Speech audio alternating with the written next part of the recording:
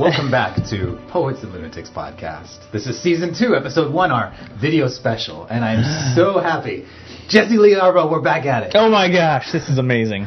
And we're joined with our good friend, Seth Biel. Hey, how's it going? He's stepping in as going to be our producer for this episode, and we're going to try it out and see how it is. Casey's big shoes to fill, but I think Seth's got it in him. I'm excited to see what we can do and see where we go with this. All right. Well, let's start it. Let's find out where we're going to go. All right. We're going to be talking about the Silmarillion. And I am so excited. Basically, the thought process going into it, and Jesse, we're going to be pretending as if we sat in front of an executive at HBO and said, we have this great idea for a show. Mm-hmm. And I know you've got Game of Thrones, and Game of Thrones is doing great for you, but this is better than Game of Thrones. This is Tolkien's Silmarillion, and this is how you should make a show about it. So basically, let's talk about what season 1 would look like. All right.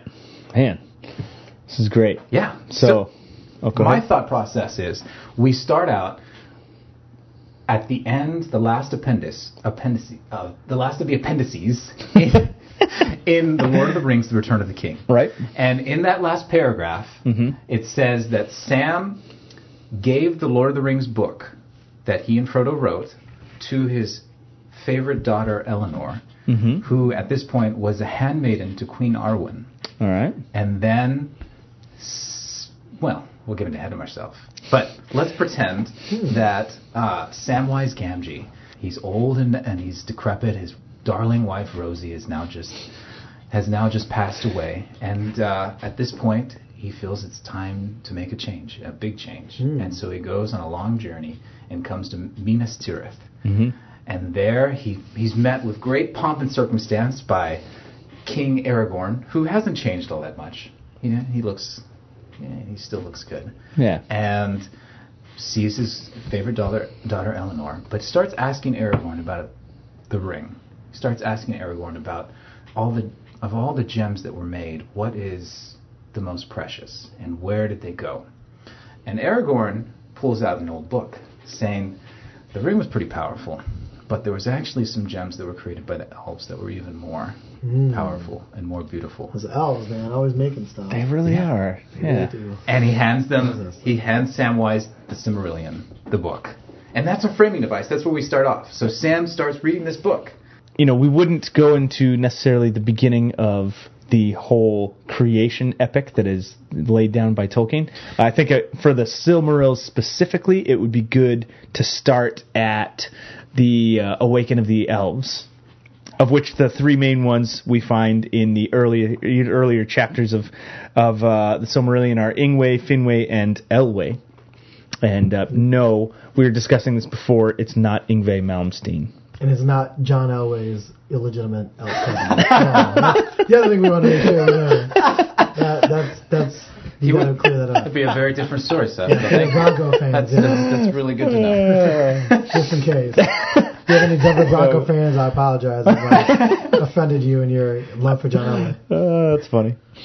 Yeah, so these 3 are the strongest and mightiest of the elves. When they are awoken, they're surrounded by a lot of darkness and scary things. There's no light at all. There's absolutely no sun. Is there no light moon. At this point? It's just the stars. And that's something that's big for the elves, because when they awaken, only light they have is the stars. That's right. And so that gives them a special love for the night, a special love for the stars. Okay. And, that makes sense. Yeah. But yeah, they're surrounded by darkness, and they're constantly being preyed upon by Melkor. Right.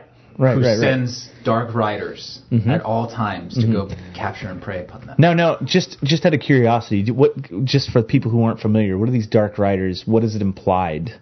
They look a lot like a twisted version of a White Rider that is one of the heroes, the Valar, called Orome. And Orome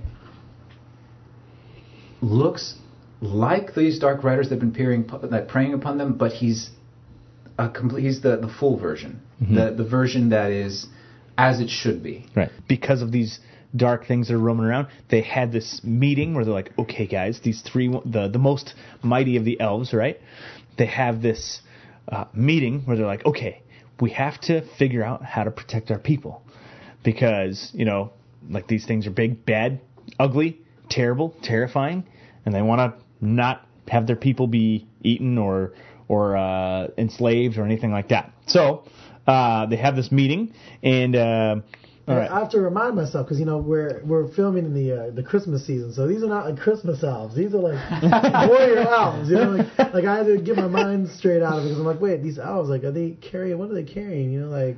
Santa's bags and stuff. No, these are not Santa's bag elves. These are real elves with weapons for real. So. Yeah, and not Keebler either. Yeah, not Keebler elves. Yeah, they're not making cookies and trees as much as we would like cookies and trees. They love cookies and trees are great. Yeah, that's true. But actually, yeah, they're not even normal elves as far as what we saw in the Lord of the Rings movies. They're elves that are stronger and more powerful. The first elves are kind of like and when Adam and Eve were created in the garden, they were stronger, more powerful than we are now. Preternatural gifts. And these elves have the same thing. In fact, well, we won't get ahead of ourselves. We'll find out more about how strong they are later on. Okay, so all right. So at this meeting though, there's the three guys meet, and then there's a little love connection. Yeah. What happens next? Finwë has a sister, a Marwen.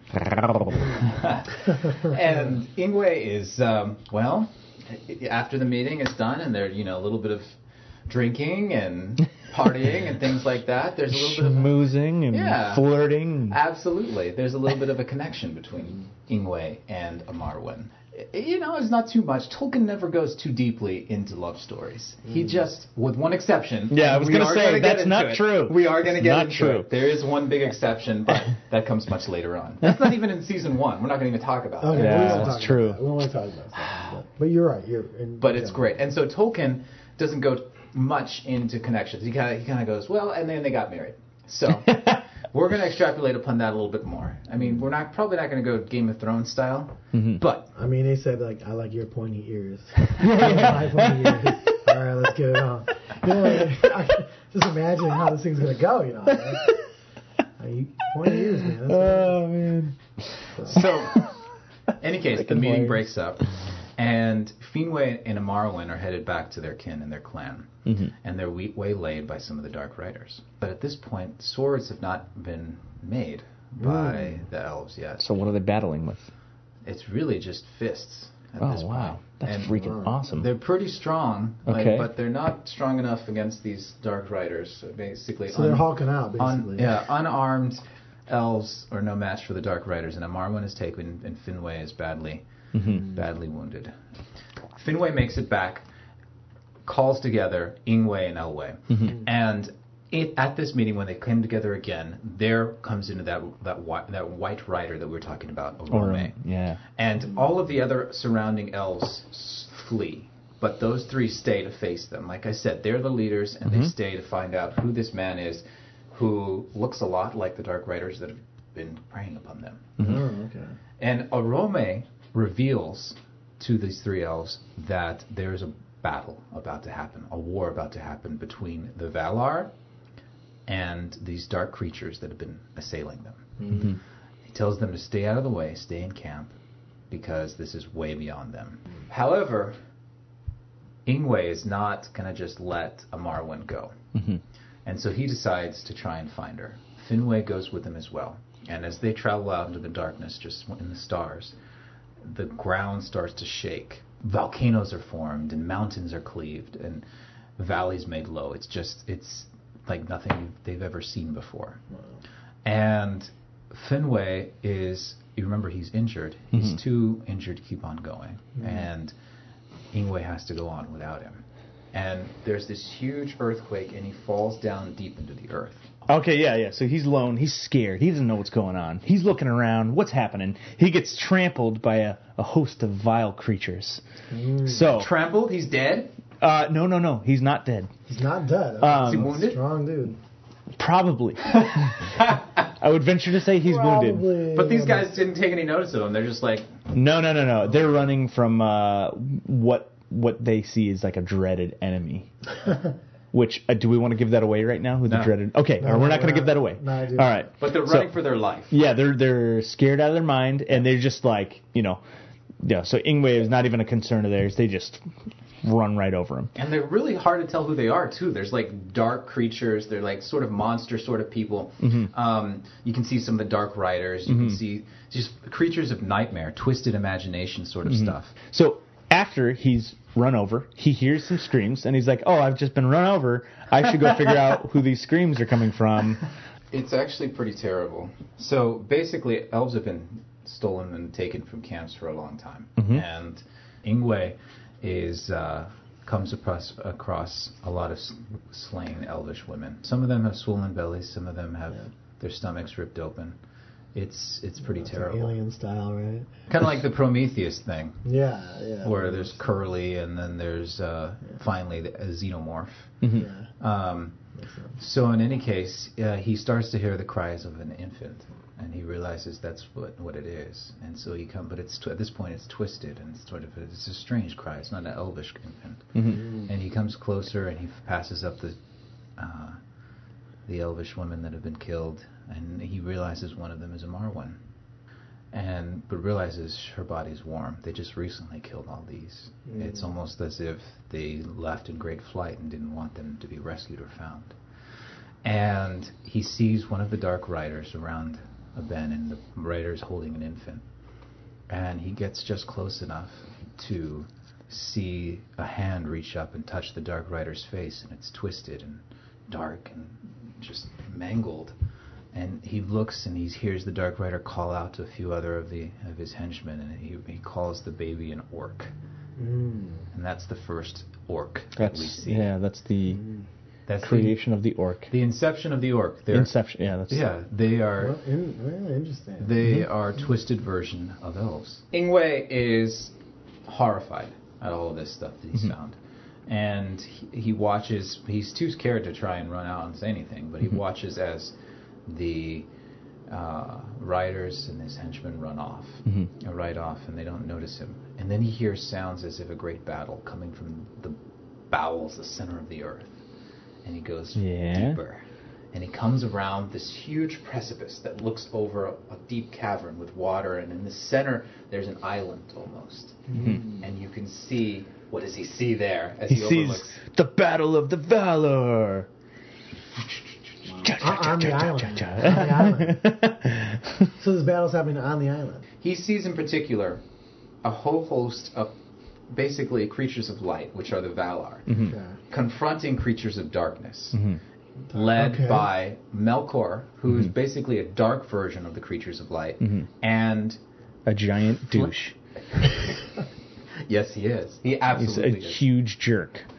Absolutely. Sorry. And his douchery is just at the beginning right now. We're starting on the douchery.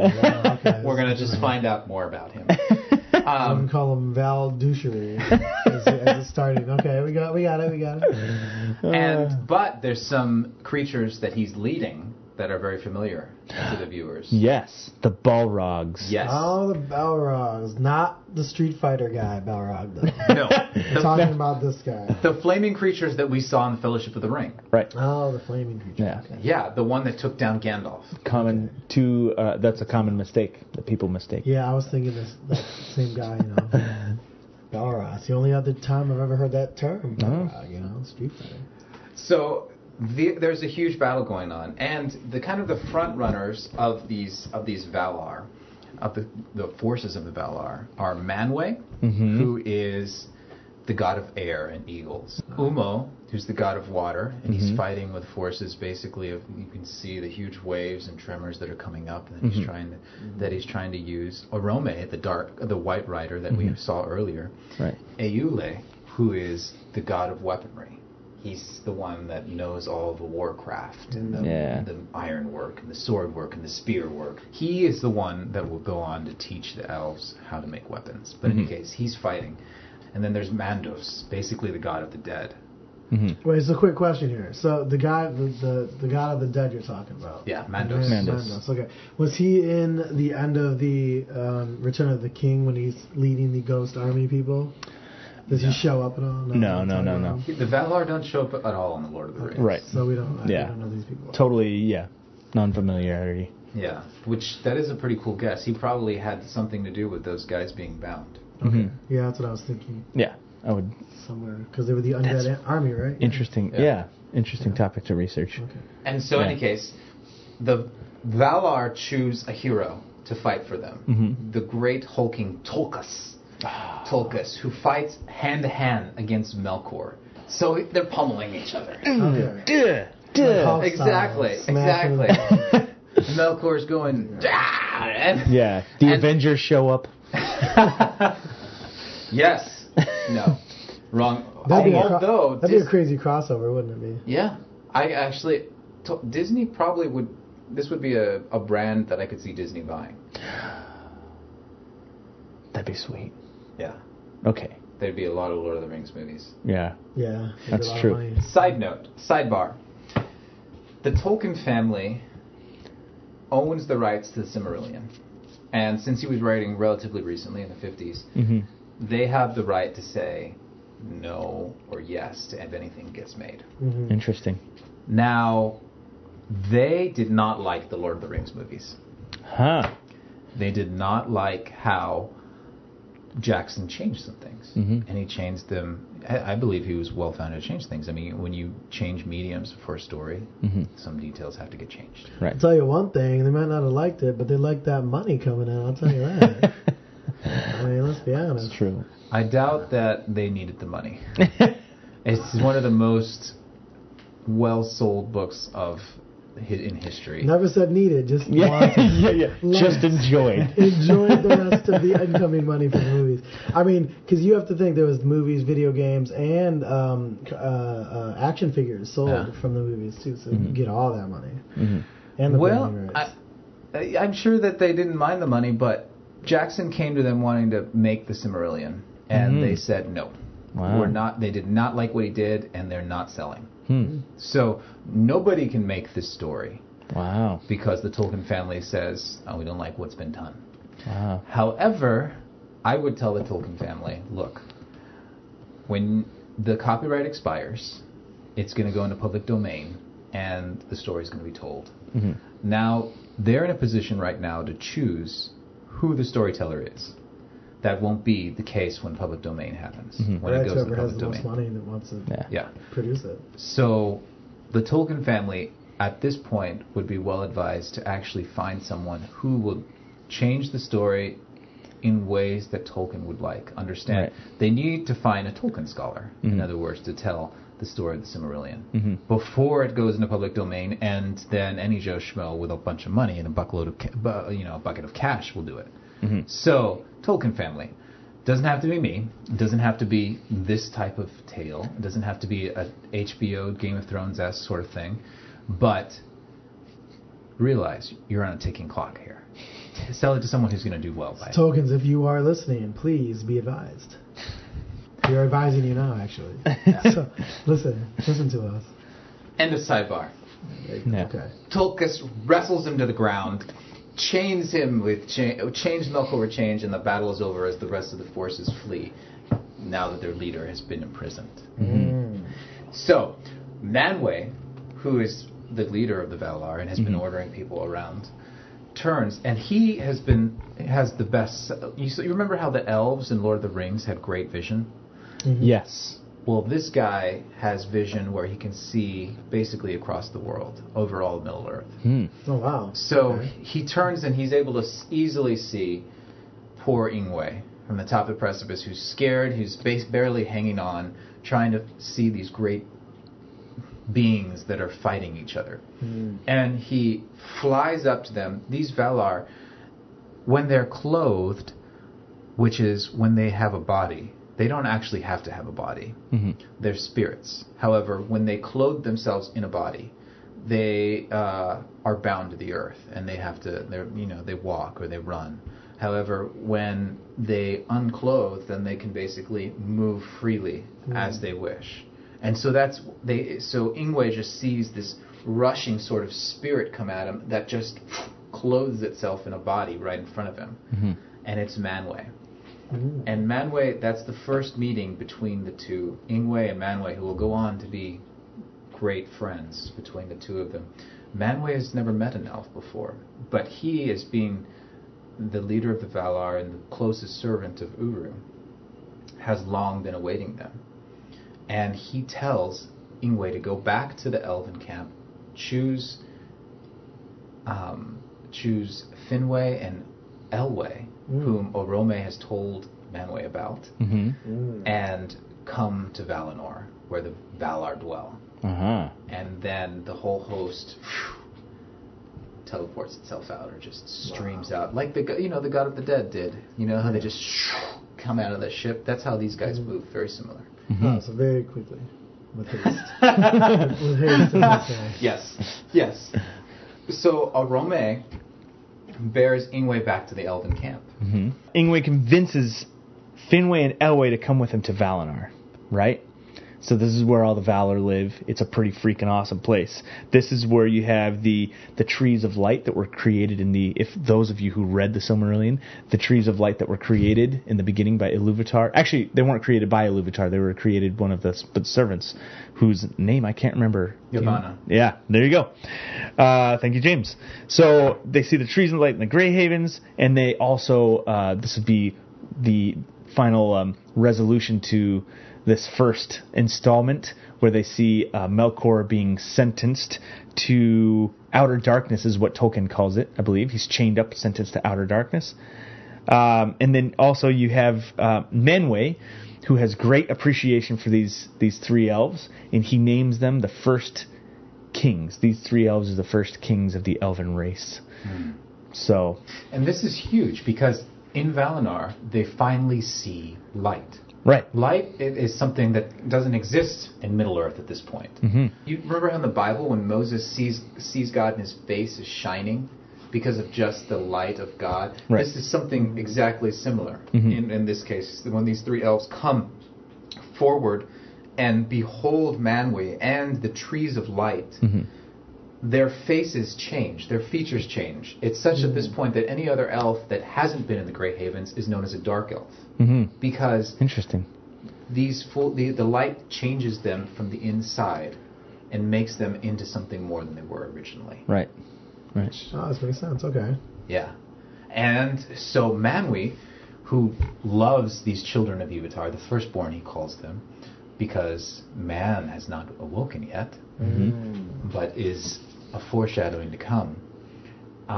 He loves the first children of Iluvatar, and asks the three kings to bring all of their kin, all of the elves, back with them to Valinor, where they will be able to live in the light, in the trees of light. And the three kings, when you behold something so beautiful, well, they say, sure, dude. And they're borne back by Orome to the elven camp in efforts to bring their kin to the Grey Havens. Well, this makes sense. They want a spot, like anybody. So yeah, that's kind of like a first installment, but we have to jump back at this point. We jump back to Sam closes the book. And at this point, he's found what he's looking for. He's found, we're not quite sure what it is yet, but he doesn't need to read any more. The book's barely the first few pages of this book. It's a long story. But he's had enough. And at that moment also, some other new faces arrive. New old faces. Legolas and Gimli. Oh, we got some good faces there. We know Legolas. Yeah. They come in, and of course Aragorn is very glad to see them, and there's all sorts of celebration. And it's interesting, because Gimli is also asking stories about the Silmarillion. I wonder how he knows. Yeah.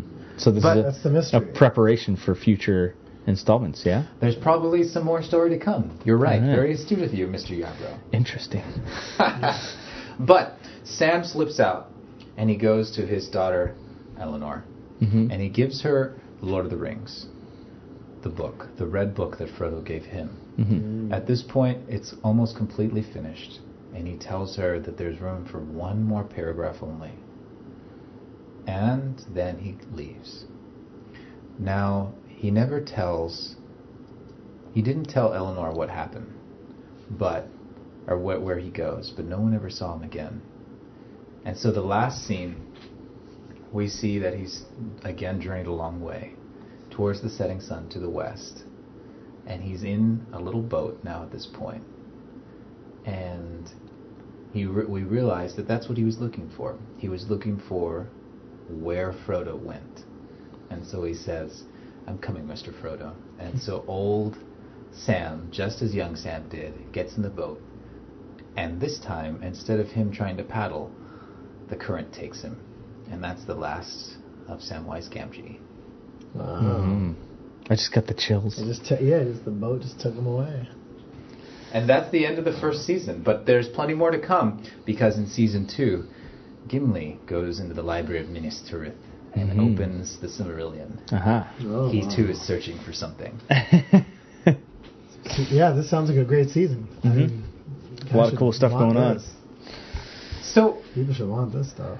yeah, but this is exactly what the Silmarillion is built for. You can take so much time on these little details. Like one paragraph turns into several episodes of an arc. Right. Yeah. And because it's all about the impact that one paragraph, that one line has on the character that saw it. Right. And the battles, the battles that we can describe. Well, and the see. battles can take 2 or 3 episodes. Yeah. By themselves. Exactly. When you see the Valar battling Melkor,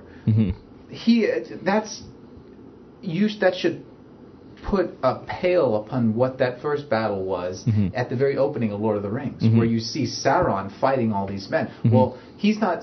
It's someone stronger than Sauron, and he's not just pushing people around. There's people around him that are that are just as strong as him. Right. I think the really cool vantage point too, at some point, would be to show Ingwe from the promontory trying to look at this thing. Yeah. Like that. Maybe that's how it should even start to an extent. Like you see this battle scene, and here's this guy looking from way afar on this little, mountaintop basically or whatever, and he's trying to see it. I think that's a really great way to open it, and then you can have tons of flashbacks between the battle scenes and how Ingwe's actually taking it in. Absolutely. It's a terrible sight to behold. These creatures that are far beyond him, just duking it out. Right. Yeah, I mean, you got to put yourself in their position. I mean, like you said, a lot of them have just woken up. They don't even know what the hell's going on. Like, this is the first thing. So the first thing they see is like just chaos. Right. Just imagine. Picture Lost. Remember how there was these dark forces in the island that was moving and that was taking people or not taking people or just doing stuff. This is how that first season of the Silmarillion would be, where people are being taken and there's all this stuff that is not being understood, and forces at work that are totally beyond them. It's a lot of that same element because the audience doesn't know. Most of the audience hasn't read the Silmarillion, and that's fine. I like that. We use that unknowledge to create drama, to create mystery, and that's exactly because people know the Valar. People know who Melkor is. We get to show them. We get to have the drama of the reveal. Right. So yeah, I like that. That's a good idea. It's going to be a great first season, and I think you can play so much more if you don't do a trilogy or you don't do one movie. Take the time. Heck, even put it on Netflix if you have to. Yeah. Netflix, you can take as much time as you want. Yeah. Netflix could take over that whole fantasy genre right from under HBO. Yeah. Well, enjoyed talking about it. Our time is about up. It's been a pleasure. I know. Follow me on Instagram at sidetrack.music, MUSIK, and then on Twitter, Sidetrack Music. That is SIDETRACK MUSIK. Perfect. And Jesse, what have you been up to? How do we look and see what's latest for Jesse Lee Yarbrough? Oh, latest for Jesse Lee Yarbrough. Instagram and Twitter is JL Kickboom. I'm going to start YouTubing again maybe a little bit after the new year. And that is Jesse Lee the Drummer. So look out for something coming on that channel. I don't know. Before I sign off, a lot of our listeners reached out to me in our break and said how much they enjoyed listening to Poets and Lunatics podcast, and I wanted to thank them for doing that. And I ask if you are listening and enjoy it, reach out. Our poetsandlunatics.com/podcast is a great way to comment on any episodes, or if you go to our About page, you can always reach out to me over email. And it'd be great to hear from you and know what you like about the show and what you'd like us to talk about. Any case, Seth Beal, thanks so much. Thank you also, Jesse. Of course. We'll catch you guys next time on Poets and Lunatics.